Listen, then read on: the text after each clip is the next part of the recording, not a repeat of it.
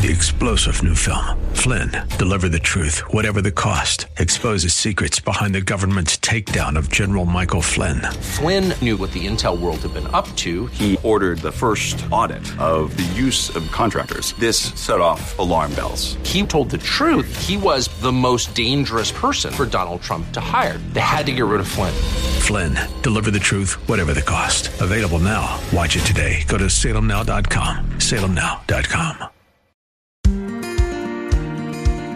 Pastor Keith Crosby of Hillside Church. We'll do the big stuff. We'll throw the Hail Mary pass for the touchdown at the end of the game, or we'll shoot on goal at the center line as opposed to getting inside the penalty area at the end of a game. We'll do the big play. We'll do the big deal. But there's a poem, and I didn't write it, but I'll do my best to recite it, called this Poetry Hour by Keith Crosby.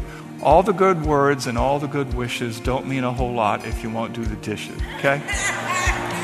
I can see the promised land, though there's pain within the plan.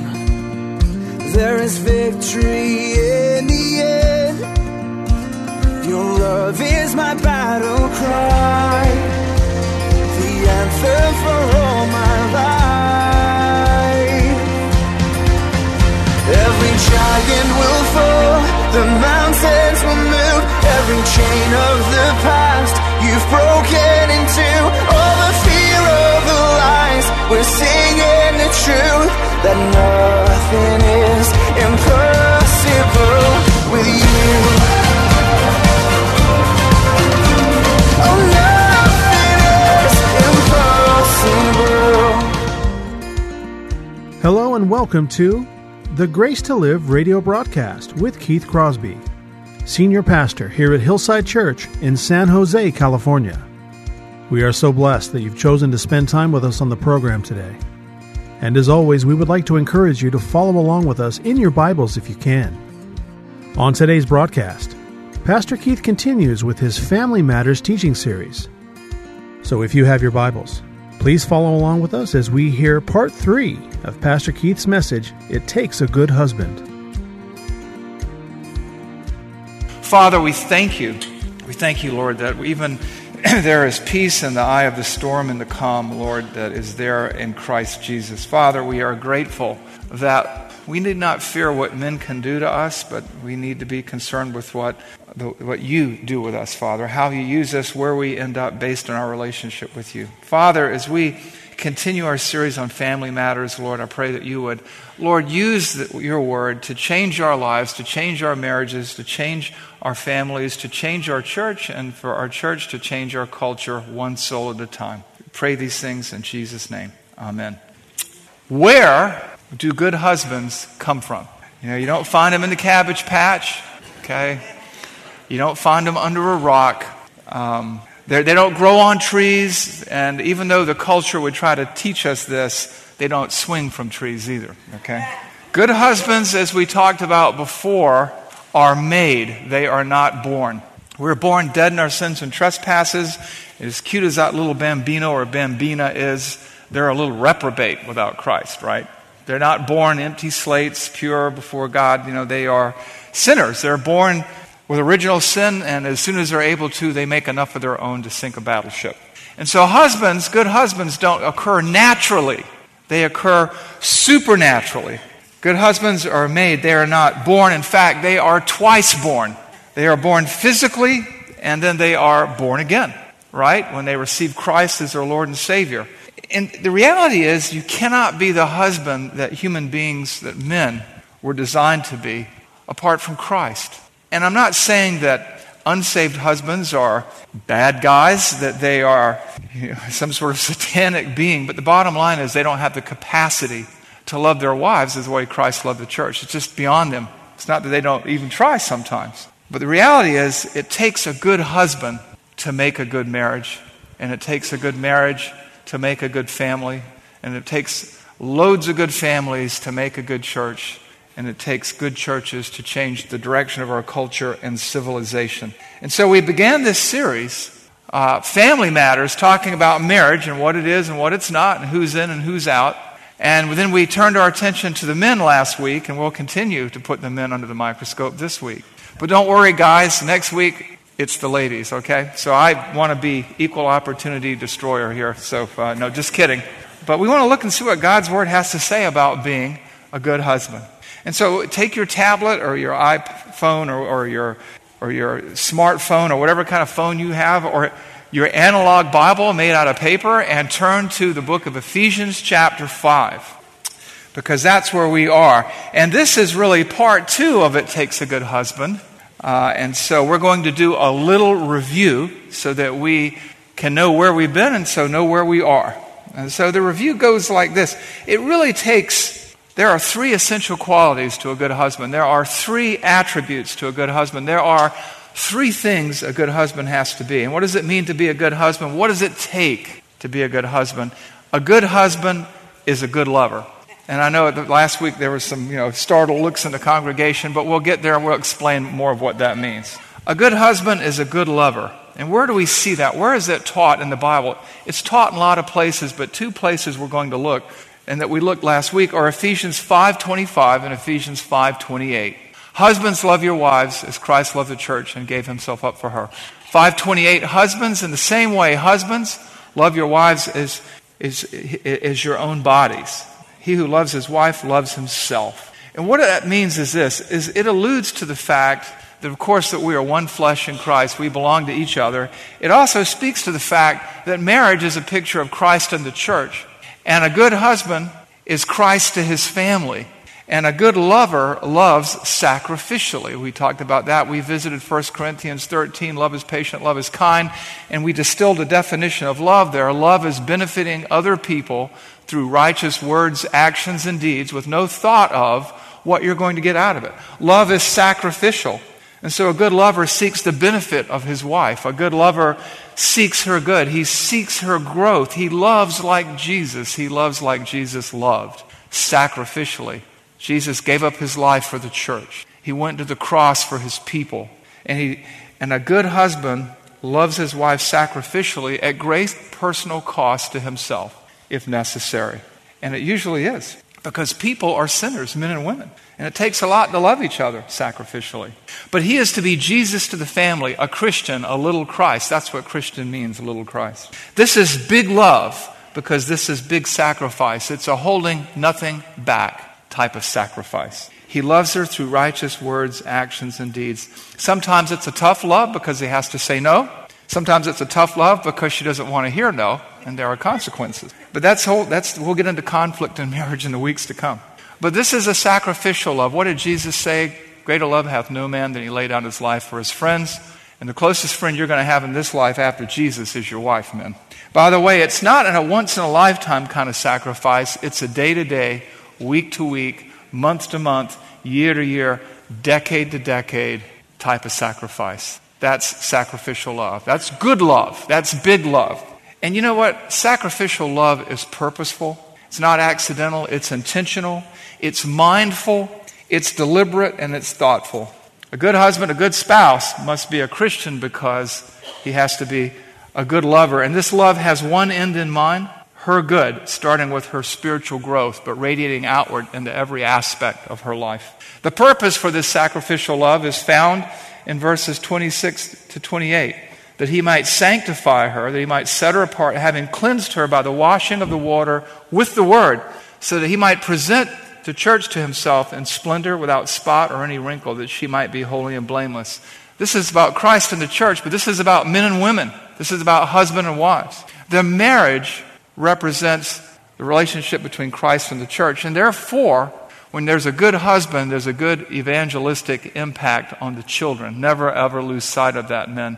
People are watching, starting with your own kids. And that's why our next prerequisite, our next essential, our next characteristic of a good husband, he is a good lover, and he is, as we talked about last week, a good learner. A good learner. Where's that in the text? It's in verse 28 and beyond. In verse 28 it says, in the same way, husbands should love their wives as their own bodies. He who loves his wife loves himself. Now, we talked about this before. What does it mean?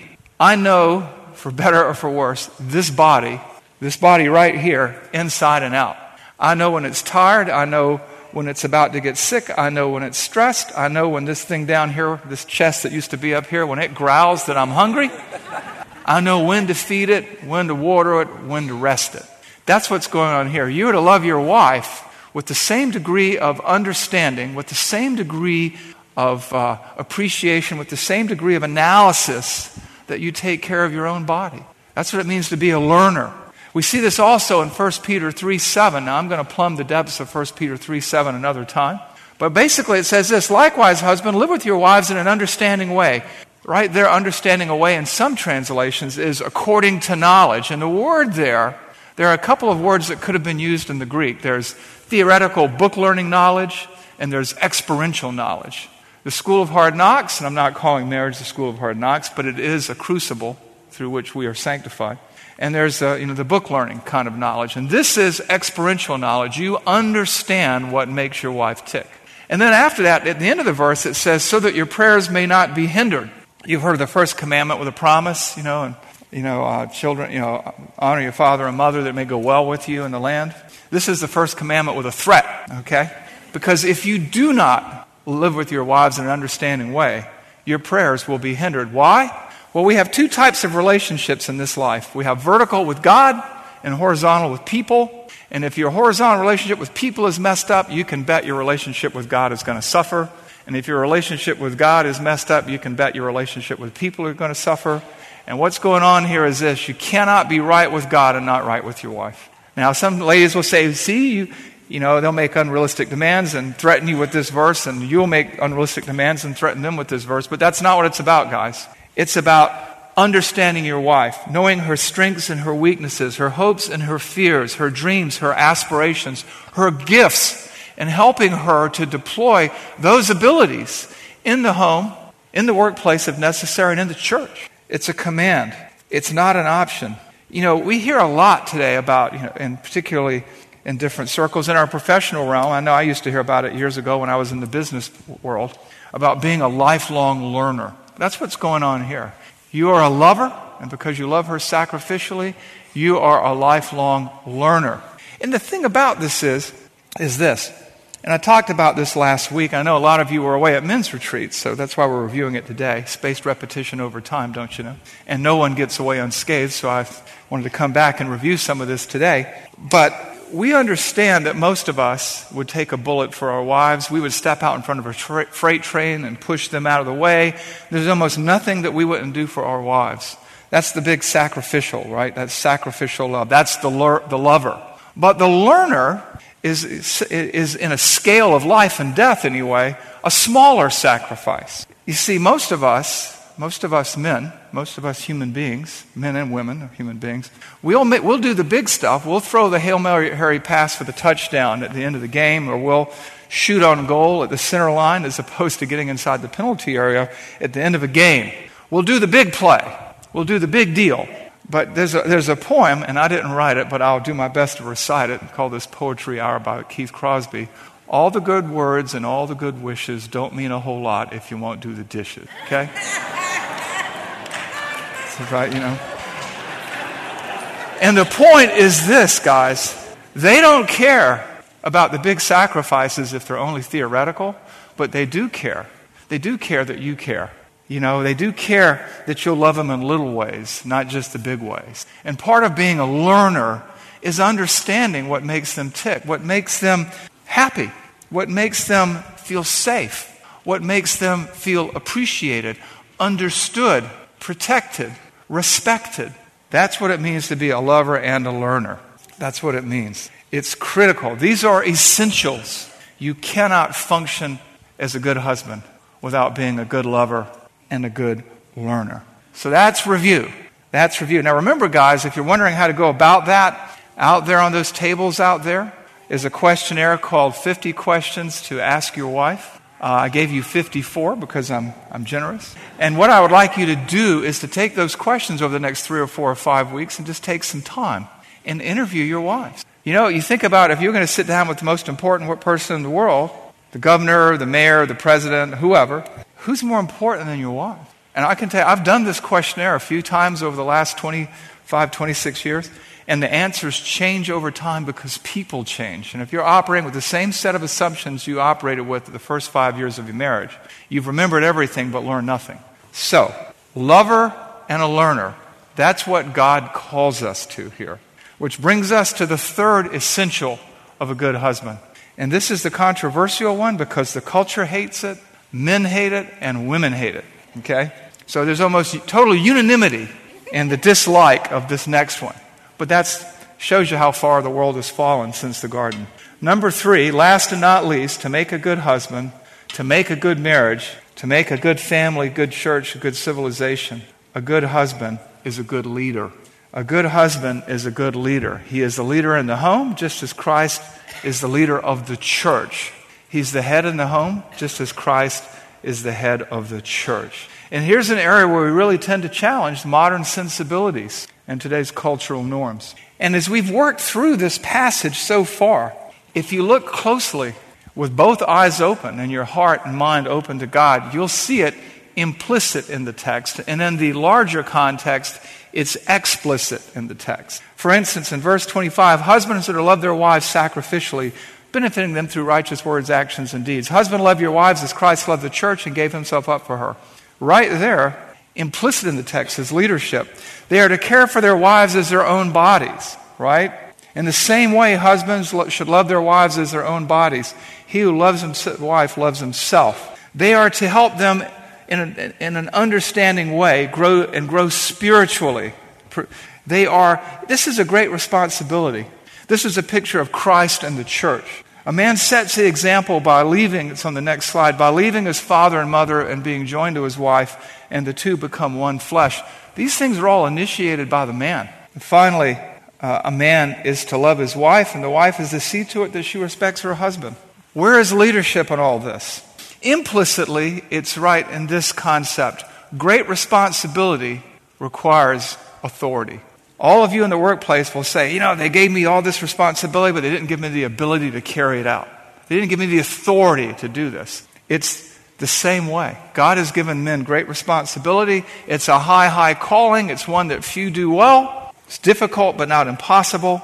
And responsibilities like these require authority. Now, the problem is many men are what we would call theological couch potatoes, okay?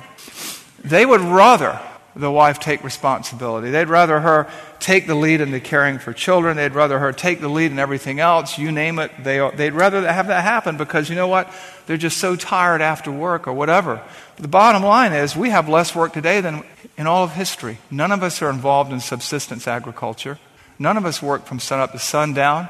And then, you say, well, we're in the tech industry. Yeah, you are, but you have more leisure time than anybody throughout all of history. And leadership means tackling the responsibilities that God has given us and not being proselytized or evangelized by the culture, guys.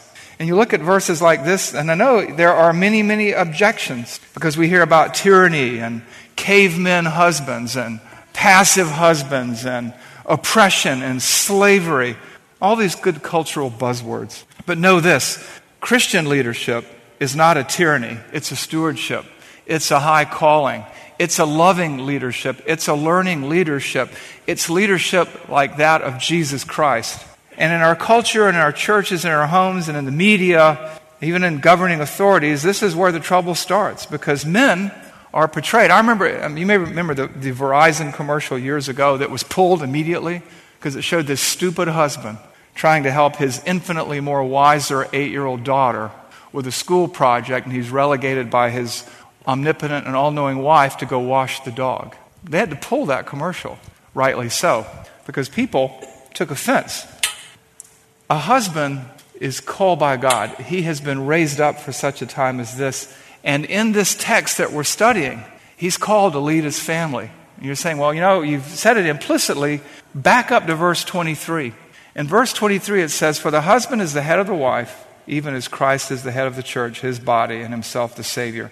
God has called a man, he has required a man to lead his home. Not as a tyrant, nothing like that. He is to lead her sacrificially. He is to lead her intelligently, and he is to lead her.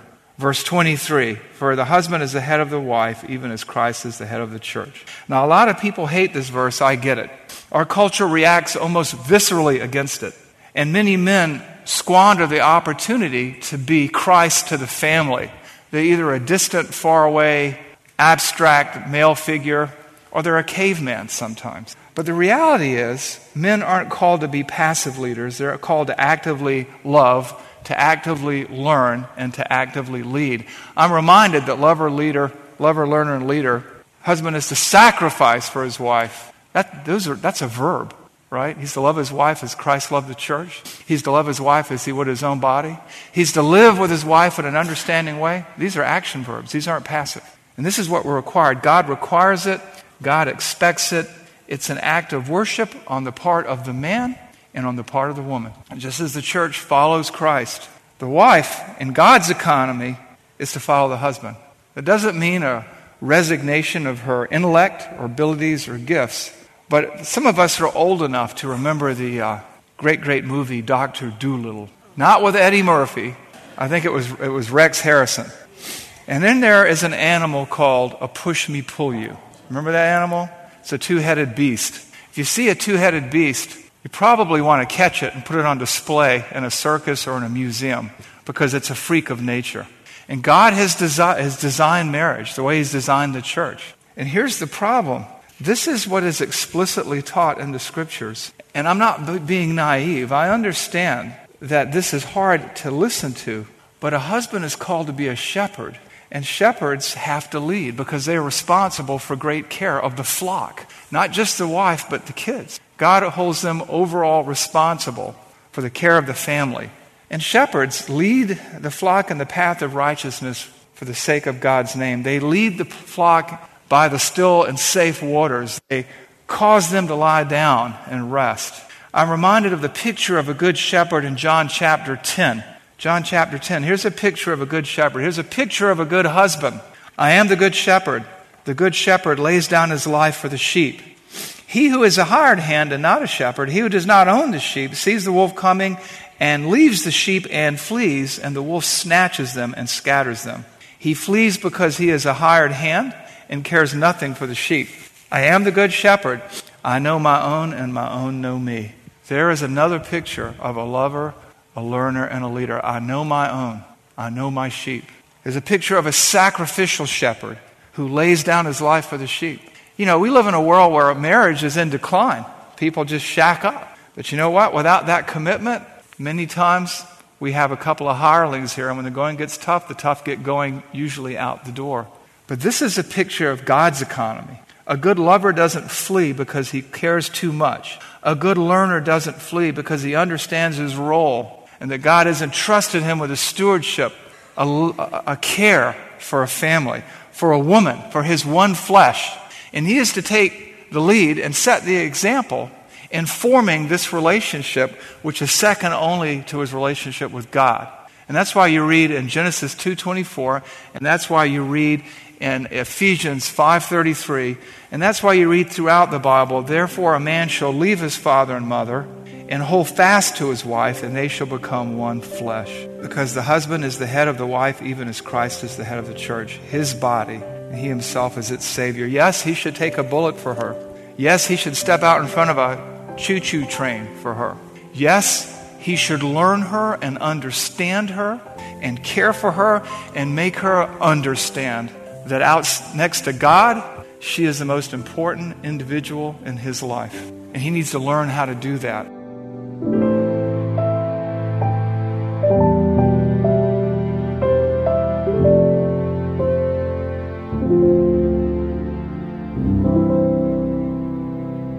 Pastor Keith Crosby of Hillside Church. We so very much want to thank you for taking the time to join us today to study God's Word. And it's important that we let you know that we feel so blessed that you join us here each day on the program. Please remember, Pastor Keith and the staff here at Hillside Church would love to hear from you. So please take a moment to drop us a line or shoot us an email to let us know how we can be praying for you. Here's how you can contact us. The church mailing address is 545 Hillsdale Avenue in San Jose, California, 888-951-36. The church office telephone line is area code 408-269-4782. And you can also visit our website at hillside.org, where you can find out more information about Pastor Keith, view our calendar of upcoming events here at Hillside, and also get information on our service times. And if you're close to the San Jose area, we would love for you to join us for worship. We are now offering 2 Sunday morning services here at Hillside Church, the first beginning at 9 a.m. and the second starting at 10:45 a.m. And we'll be continuing with our Spanish language service at 1 p.m. every Sunday afternoon as well. Remember, if you need more information on this or anything else happening here at Hillside Church, just visit our website at hillside.org. Well, we hope you'll join us again next Sunday at this same time as we continue with our Family Matters teaching series. But until then, I'm your host, Kevin Reeves, and on behalf of Pastor Keith and everyone here at Hillside Church, may the Lord richly bless you, and thanks for listening. Giant will fall, the mountains will move, every chain of the past you've broken into. All the fear, all the lies, we're seeing the truth, that nothing is impossible, that nothing is impossible with you. Oh, nothing is impossible.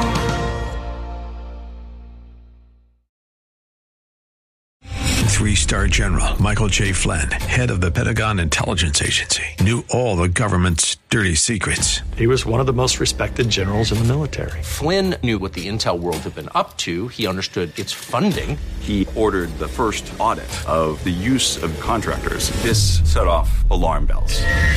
The explosive new documentary, Flynn, Deliver the Truth, Whatever the Cost, uncovers the facts behind this scandal. Flynn told the truth. He was the most dangerous person for Donald Trump to hire. I find out the worst enemy that I'm going to face in my life is right here in America. They took my assessment and they wanted me to change it. And I was like, I'm not changing it. They had to get rid of Flynn. With in-depth interviews, archival footage, and never-before-seen personal records of the man behind the headlines. I just felt like I was drowning. Flynn, Deliver the Truth, Whatever the Cost. Available now. Watch it today. Go to salemnow.com. salemnow.com.